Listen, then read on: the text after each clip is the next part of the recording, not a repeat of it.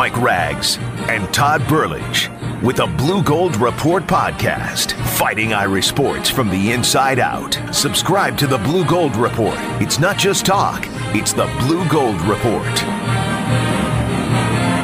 Well, hello again, everybody. It is time for the Blue Gold Report podcast. I'm Mike Rags, going to bring our buddy Todd Burlage in here in a second. And as always, wherever you found us, make sure you rate us and review us and share us and tell all your friends about the Blue Gold Report podcast. And you can follow us on Twitter at Blue Gold Report. You can follow me on Twitter at Rags923, and Todd Burlage is at Todd Burlage. 7-0 sounds awfully good, doesn't it? As we are now in the top 4 in the AP rankings, and most people have Notre Dame getting to the playoffs if they win out. We're going to talk about that. We're going to talk about the squeaker that was last Saturday at home. Never bet Notre Dame when they're 3 touchdown favorites at home. We've learned that. And so much more to get to, including the production out of their quarterback, Ian Book. I want to tell you that the Blue Gold Report podcast, as always, is brought to you by D.O. McComb and Sons Funeral Homes.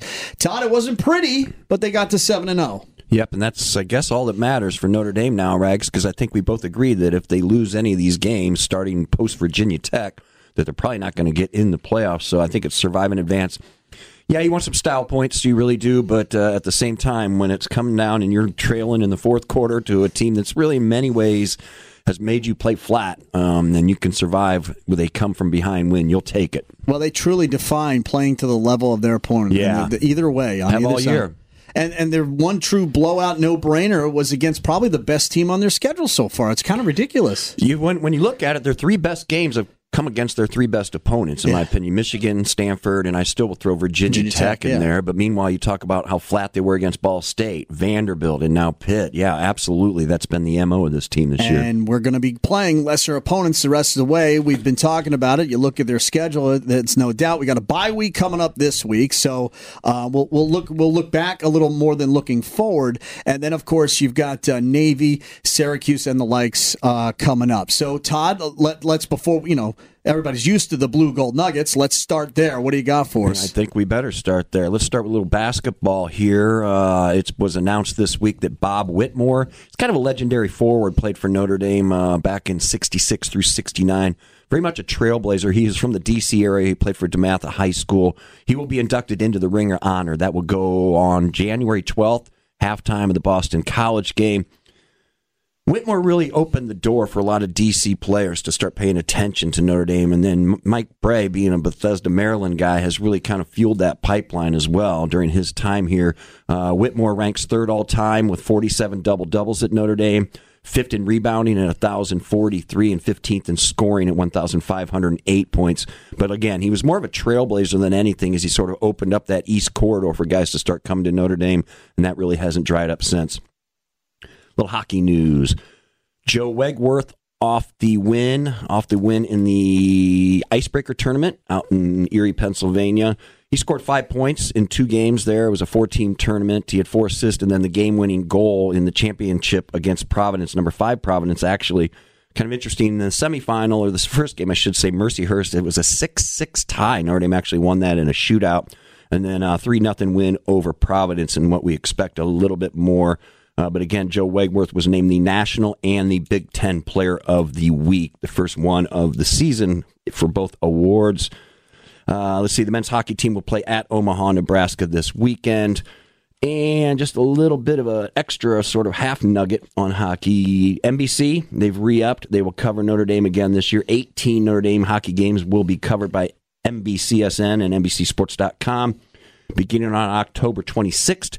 When number 1 ranked Minnesota Duluth comes to the Compton Ice Arena. That's the team that knocked Notre Dame out of the playoffs in the championship game last season. So you can pick that game up if you're not going to go on NBCSN. Finally, a little football news. Julian Love, obviously Notre Dame's fine cornerback, and Jerry Tillery, Notre Dame's fine defensive tackle, were both named to the AP midseason All-American team. Julian Love, a first-teamer, Tillery, a second-teamer. Let's see here. Love this season is already tied for first with 3 fumble recoveries and tied for second. This is nationally, tied for second nationally with 13 passes defended. As we all know, he's already the career leader in that category, and he's just breaking his own record with every single game that he plays. Tillery leads the team and is 10th in the nation with 7 sacks, and he's tied for 3rd nationally with 3 forced fumbles. These guys have been a power on the front end of this defense and on the back end of the defense, and really these are reasons 1 and 2 why Notre Dame's pass rush is the best in the country. Pass defense, actually. As a matter of fact, Notre Dame's pass efficiency defense right now ranks number 13 in the country. The record for this stat, the best the team has ever done, the program has ever done, is 10th at the end of the season. They certainly stand a good chance to do that with the competition coming up, and those are your Blue Gold Nuggets. All right, let's look back at Saturday, and I think the most alarming thing that came out of the win was how their offensive line really got manhandled last Saturday. 3 sacks for Pitt. The leading rusher was Ian Book, actually tied Dexter Williams with 31 yards rushing, and after a couple of monster games out of Dexter, you're expecting more of the same there. Nothing really started getting going until the second half when Ian Book found Miles Boykin to open the offense up a little bit. He did spread the ball around to the receivers really Chase well. Claypool had a good half. Claypool had a nice half. In fact, 4 receivers had 4 catches or more. So that was the good part. The bad part, what was alarming, was how they could get no penetration up front. I think Brian Kelly talked about it. He kind of put some of the blame on himself. He was really so hell-bent on staying balanced that they just kept crashing into that line that Pittsburgh had decided, you're not going to run on us. You mentioned Dexter Williams, 13 carries for 31 yards. As a team, 38 carries for 80 yards, a whopping 2.1 per carry average. But I think a lot of the credit has to go to Pitt on that. As a matter of fact, Brian Kelly said afterwards, hey, we probably should have and could have thrown the ball 40 or 50 times in this game, but we're very committed to balance. So I think that was part of the problem. But when you look at Ian Book, overall, the 2 interceptions are obviously troubling. Both came in the first half, but 26 of 32, there's that completion percentage that looks great again. But the second half was unbelievable. 14 of 15 passing, 156 yards, and 2 TDs, including the game winner against Boykin with 5.5 minutes left in the game. Again, survive and advance, right? Look, the light came on when you wanted it to, and that's one of the tests you want to see from a young quarterback, Todd, is if he's got the it factor in the fourth quarter, and he certainly looked like he did. Now, again, it's an inferior team, but still, you got to win. You got to have a drive. He made sure they had one. A little bit flat, and I think, again, I know it's at least 2 kickoff returns this year, and maybe even a punt return mixed in there, but obviously the 99-yarder to open the second half by Pitt, that made the score 14-6. That was really troubling. The Pitt kicker missed a couple field goals in a 19-14 game, so this thing could have gone either way. And we're going to pop Brian Kelly in here, kind of giving his assessment. And trust me, folks, you can feel the enthusiasm on this one. We weren't tired. I mean, we were not sharp mentally. We didn't execute efficiently. They weren't at their best, and Pittsburgh played well. I mean, they did a great job. We had 1 possession in the first quarter. They played exactly the way they needed to play to keep this game in the manner that they did, and we still found a way, giving up a kickoff return for a touchdown, throwing 2 picks and not scoring touchdowns in the red zone.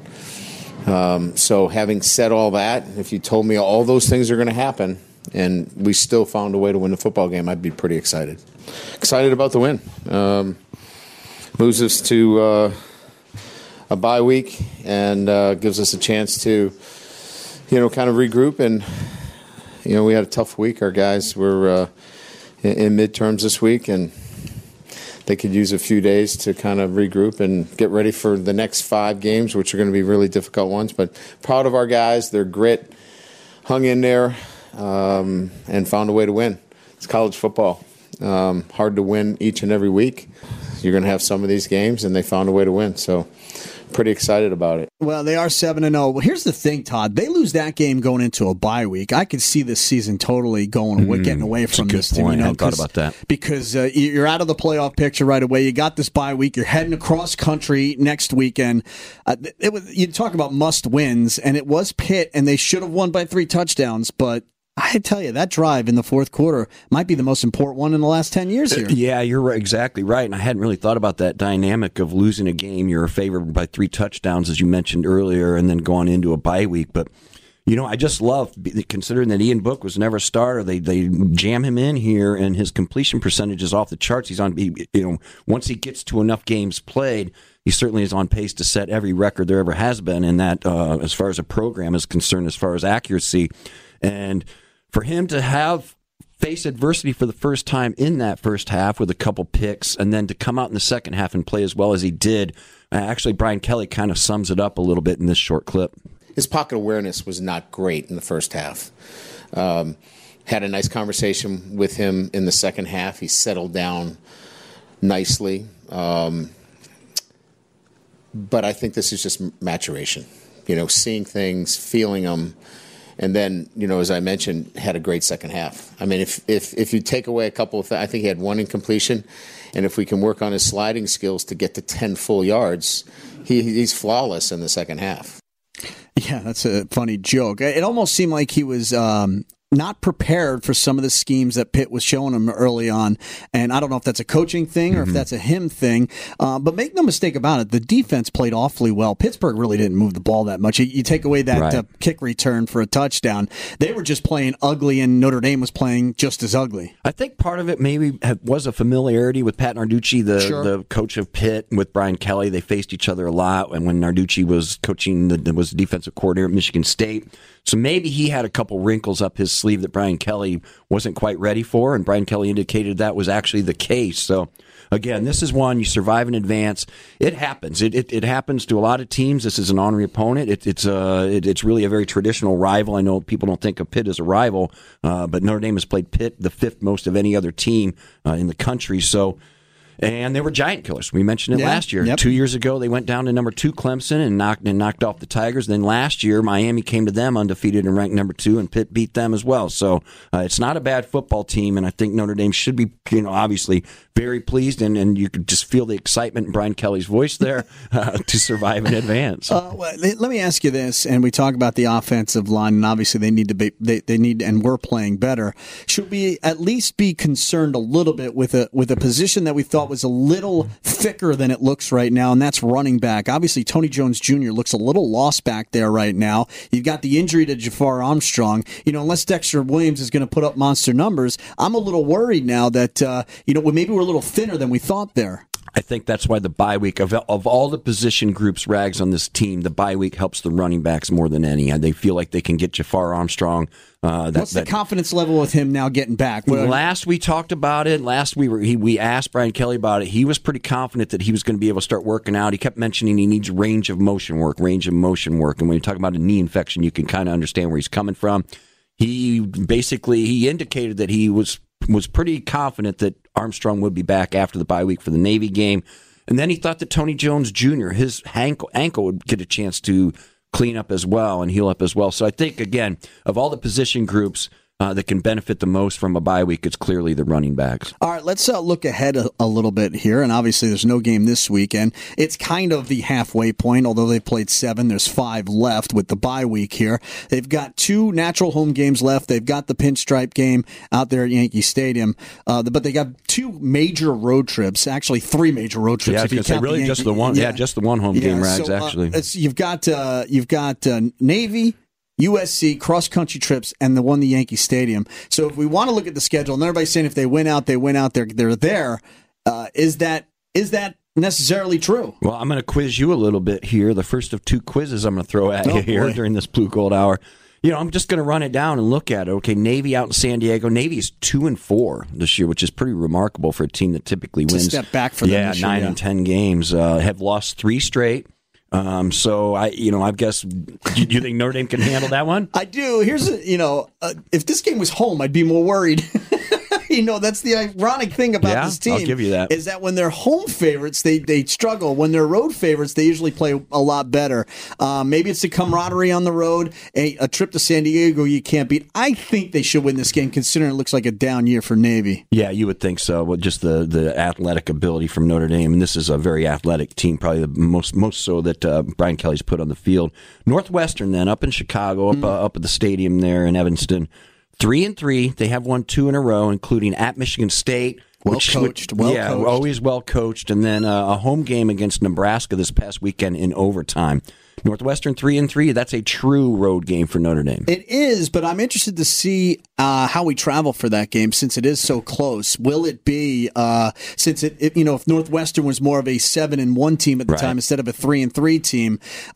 Will we be able to steal a lot of seats there and make that more of a less of a hostile territory for them? I think they should win that game, Todd. I don't see that being much of a problem. Yeah, you wouldn't think so. That Northwestern can be an ornery bunch, though. But again, this is all barring any injuries, major injuries that we don't obviously that we don't see coming. That's what we do on a bye week, right? And then the last home game of the season, Florida State. Again, just like Navy and perhaps even Northwestern, and an atypical year for the Seminoles, 3-3. They lost last week 28-27 to rival Miami. That was a road game, so they actually hung in there. I want to say they were like a 2-touchdown favorite in that. This team hasn't really beaten anybody. Samford, Northern Illinois, and Louisville. Yeah, that's Florida State's 3 years. Yeah, 3 wins. I think it's the offensive line that a lot of people are pointing at. I haven't seen enough of them to really make an assessment, but and certainly here's another game. There'll probably be 2 touchdowns at least favored in that game. It'll go down to the wire. And I'm assuming that's homecoming too, right? So this is I think that's a shoe-in win. I don't. Plus, it's going to be a colder weather kind of game. Florida State coming up here. I can't see them losing that game, Todd. So that's 3 for 3 right there. Like I don't really have much hesitation in those 3 games. No, I don't either. And here's where it does get interesting, though. The last absolutely, 2, yes. Because a lot of what I'm reading only gives Notre Dame about a 55% chance of winning both of these, both not one or the other, but if you lump them together. The first one being Syracuse, which has actually lost 2 straight games, had that impressive loss at Clemson, but then lost at Pitt in its previous game, had a bye week last week. They are 4-2, lost 2 straight, but definitely a dangerous team. This is that Yankee Stadium game, coming off Florida State and this and that. I don't know. What do you think? Well, it's a home game, and I think it's a true home game, too. I know Syracuse is in the state of New York, but I don't really have much of a problem thinking that Notre Dame's going to fill up that stadium out there in New York City. Still the travel logistics that you have to deal with. And considering they're going to go cross-country again right after this, which is a mind-boggling, and we talked about that earlier on, how much they're doing. Syracuse does scare me, but the more you watch Florida State, that win, not as big. Their most impressive thing is they almost pulled off that upset against Clemson, and they scored a lot of points against Pitt as well. So this offense can score. They put up 51 against a UConn team. This is the one that worries me. Out of the 2 that are at the back end, I don't see enough out of USC to really bother me too much. And again, they've played well when they've had to out there. I like Notre Dame here by a nose. This is the one that scares me the most. Interesting, because obviously you mentioned USC to wrap up the regular season here. Been a tough place for Notre Dame to win, especially with a lot on the line. USC is now 4-2, 3 straight wins, so they are playing better after a 1-2 start. Yeah. You mentioned it last week, though, Rag. So I'm going to throw it back at you. You said if USC is in a position to knock Notre Dame, they're going to raise their game. Well, yeah, and you look at the rest of USC's schedule. There's really nothing on there. I mean, they do play UCLA and Cal, but they're not really. I mean, that's not huge rivalry games, especially when neither team are any good. I just go back to the undefeated season when they needed to go out there and win that game, and they won it pretty handily. I just have that memory in my mind. I could see BK getting that team ready again on that trip. He's actually had pretty good success against USC. He struggled with Stanford a little bit, but had some pretty good success against USC. So it sounds like I'm a little more confident than you are that they're going to be able to go 5-0 here. The Pitt game worries me.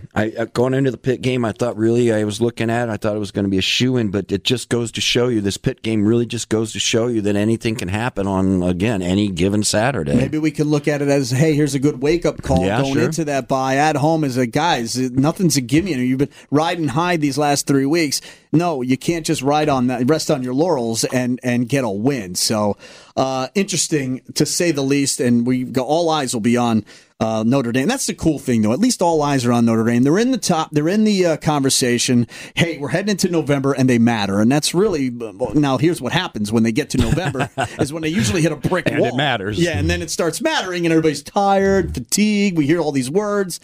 There's going to be a lot of fatigue if they're traveling all over the place. All right, Todd, let's you wanted to talk about this Knute Rockne thing. You got a story first that you wanted to bring up, but what did you want to talk about? Yeah, I had a chance to do a story pretty cool for the Pitt program out at the stadium, and it was on the father-son combinations that are currently at Notre Dame, and I didn't realize there were 6 of them. Alex Bars, Obviously, the offensive guard who's out for the season with the bad knee, did have successful surgery on that.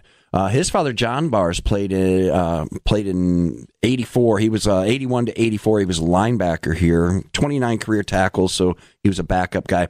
Keenan Sweeney, his father, John Sweeney, was a fullback here from 79 to 82. He's now the surgeon-in-chief at Emory University School of Medicine, so a bright guy. If there's one thing I found out when I was talking to these kids' dads, a lot of bright folk here. Logan Plants, his father, Ron Plants, played offensive guard here from 82 to 85. He actually played 3 games, had a cup of coffee with the Chicago Bears in 87. J.D. Carney, of course, John Carney's son. John Carney was a place kicker here from 83 to 86. J.D., he's a walk-on guy. He's a really smart guy. He's actually, most of his accolades when it came to high school were just a lot of the different things he did through charity work and whatnot. But we all know John Carney. He, what was it? He was the second most accurate field goal kicker here, and he played 23 years of NFL football and left as the 5th leading scorer in NFL history. Devin Sproul, this was a good one, too, because Byron Sproul, I actually remember him playing. He was an offensive guard in 84 to 87. Was a co-captain here. He's now the president of the NBA Players Association. Yeah, pretty bright guy there.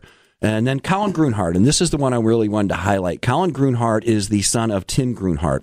And Tim Grunhardt was a offensive tackle here, started on the 88 National Championship team, and just an all-around good guy. He married his wife Sarah here, met his wife Sarah here, and good player for the Chiefs, too. Yeah, absolutely. Good 11-year career with the Chiefs. I'm glad you brought that up.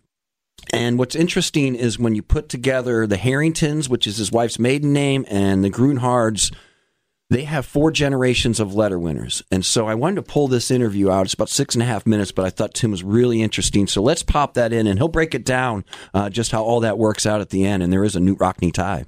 Colin and Kaylee and CJ, who are all at Notre Dame right now, are 4th-generation kids there. So they knew that Notre Dame was important to our family. And they knew how important Notre Dame was to, kind of our everyday life. I mean, Notre Dame is a part of everything we do every day around here. So they knew how important it was. But I think it's really important to let your kids make their own decisions. You don't want to make a decision for your child, and if they don't like it or they're miserable, then you feel responsible for it. In Colin's case, Colin had some pretty nice offers from some CS schools and the academies, and we took visits to all those schools, and South Dakota State, Air Force, and we were just as enthusiastic when we walked down the campus of those places with him as we did when we were at Notre Dame. But we just thought that if Colin wanted to go to Notre Dame, we'd find a way to make it happen. Obviously him walking on and us paying for 2.5 kids, it was a challenge for us, but we just felt it was really important to give him the opportunity to go to the school that he really wanted to go to, and eventually that was Notre Dame. We always wanted our kids to go to Notre Dame. I mean, sure, but like I said, I think that we didn't want to. We wanted to let them make their own decision, and it kind of harkens back to my recruitment at Notre Dame. My parents. They came on the official visit. They said, "Listen, you're going to make the decision where you want to go to." And when I said I wanted to go to Notre Dame, they took a big deep breath and said, "Oh, that's where we really wanted you to go." So I think we did the same thing. We let the kids look at all the different schools and different options, whether it was for academics or athletics. And when they came to the conclusion that Notre Dame was the place for them, we were happy that they made that decision. But really, it came down to them making the conscious decision to go to Our Lady's University, and that was important to us. How much did you sort of talk about and share what you had gone through during your career here? We talked about it a little bit. I was lucky enough to be able to coach Colin for his last 3 years in high school. I was his offensive line coach, and I talk a lot about, hey, these are some of the things we did at Notre Dame, and we had a lot of success with that. The Notre Dame football game was always on every Saturday when these kids were growing up. But we once again, it was one of those things where you get it's a fine line, because I give Colin so much credit, because he had the strength and the audacity to go ahead and walk onto a team that he knew that his father was an All-American at and was a scholarship player at. and decided he was going to shed that and say, listen, I'm going to go on my own. I'm going to do my own thing, and I'm going to work hard and give myself the best opportunity to have success.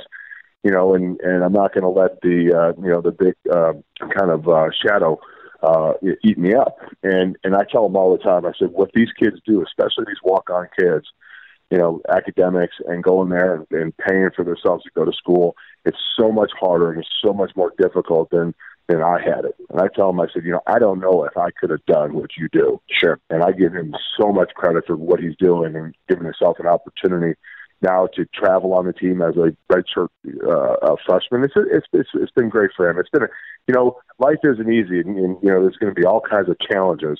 And if you can learn how to adapt to those challenges through football and through college, then you have a heads up on or a foot up on everybody else. What has made you most proud? Well, I think the most proud that both his mother and I have been of Colin thus far at the University of Notre Dame is, I don't know if you know about that. Each captain and some of the seniors get to pick their teams for the summer workout. Academics, it rotates through. Being on time, and doing the right thing, and cleaning the locker room, and doing charitable works. Last year, Colin was one of the first picks as a freshman. Going into the summer, he was one of the first picks from Alex Barr, who was the captain. He was his first pick. And for us, when one talked to Alex, said, I wanted a quality kid like Colin on my team to help me lead these guys. Not only just on the football field, but in the classroom. Colin's a good student. He does all kinds of social work, and he's done charitable works his whole career in high school, and then being on time has been an important thing for him. And I think that those are the attributes that even if you're not playing on the field and scoring the touchdowns or throwing the touchdown block or making the big sack, that you can really affect the team by example of doing the right things off the field and working as hard as you can on the field. And for me, that was the proudest moment because I think the older guys recognized that it was important to Colin to make sure that he made for lack of a better word, a splash in what he could do. Tim, last one for me. Will you kind of walk me through your Notre Dame sort of family tree? Well, I married my wife, Sarah, graduated from University of Notre Dame. Her father, Jim Harrington, who was an All-American track pole vaulter, he graduated in 1954. So that would be, then her grandfather, Paul Harrington, was a world record holder in the pole vault and also an All-American at Notre Dame. And Newt Rockman was his track coach. So we go back from 1926 to 54 to 90, and now CJ, our oldest, will graduate this year in 19, and then we'll have a couple 21s, I guess is what they are. So it keeps going. 4 generations of people at Notre Dame, and we're real proud that our daughter Kaylee became the 4th generation monogram winner at Notre Dame, which was really cool. With swimming last year. So who knows, right? Might carry on to 5. Let's wait a little bit, but I would love to see that. I would love to be around to see that. 5 generations would be very, very unusual. But really, if any family is going to do it, it's good. This Grunhard Harrington family that's put together such a legacy at Notre Dame. Awesome job, Todd. Let me remind people, too, or actually not remind them, let them know that article is up right now at UND.com about the generational pattern that is at father-son at Notre Dame. Excellent job there, my friend. Thanks, Rags. Yeah, I really enjoyed talking to him. Tim Grunhunter's a fascinating guy, and his son Colin's a really nice guy, too. Todd and I don't have to make predictions this weekend. We predict we're going to enjoy the weekend around the rest of college football. It's a bye week. So I predict Alabama beats whomever they're playing by 60. That is a good prediction. There's no doubt about it. All right, we'll get to another Blue Gold Report next week. As always, Todd, thank you so much. Blue Gold Report brought to you by D.O. McComb and Sons Funeral Homes. And again, wherever you found us, make sure you rate, review, and like us and do all those kind of fun things. If you're listening on radio, Fighting Irish Preview is next. Todd, we'll do it next week. Sounds good, Rags. This has been a presentation of Opt-In Productions.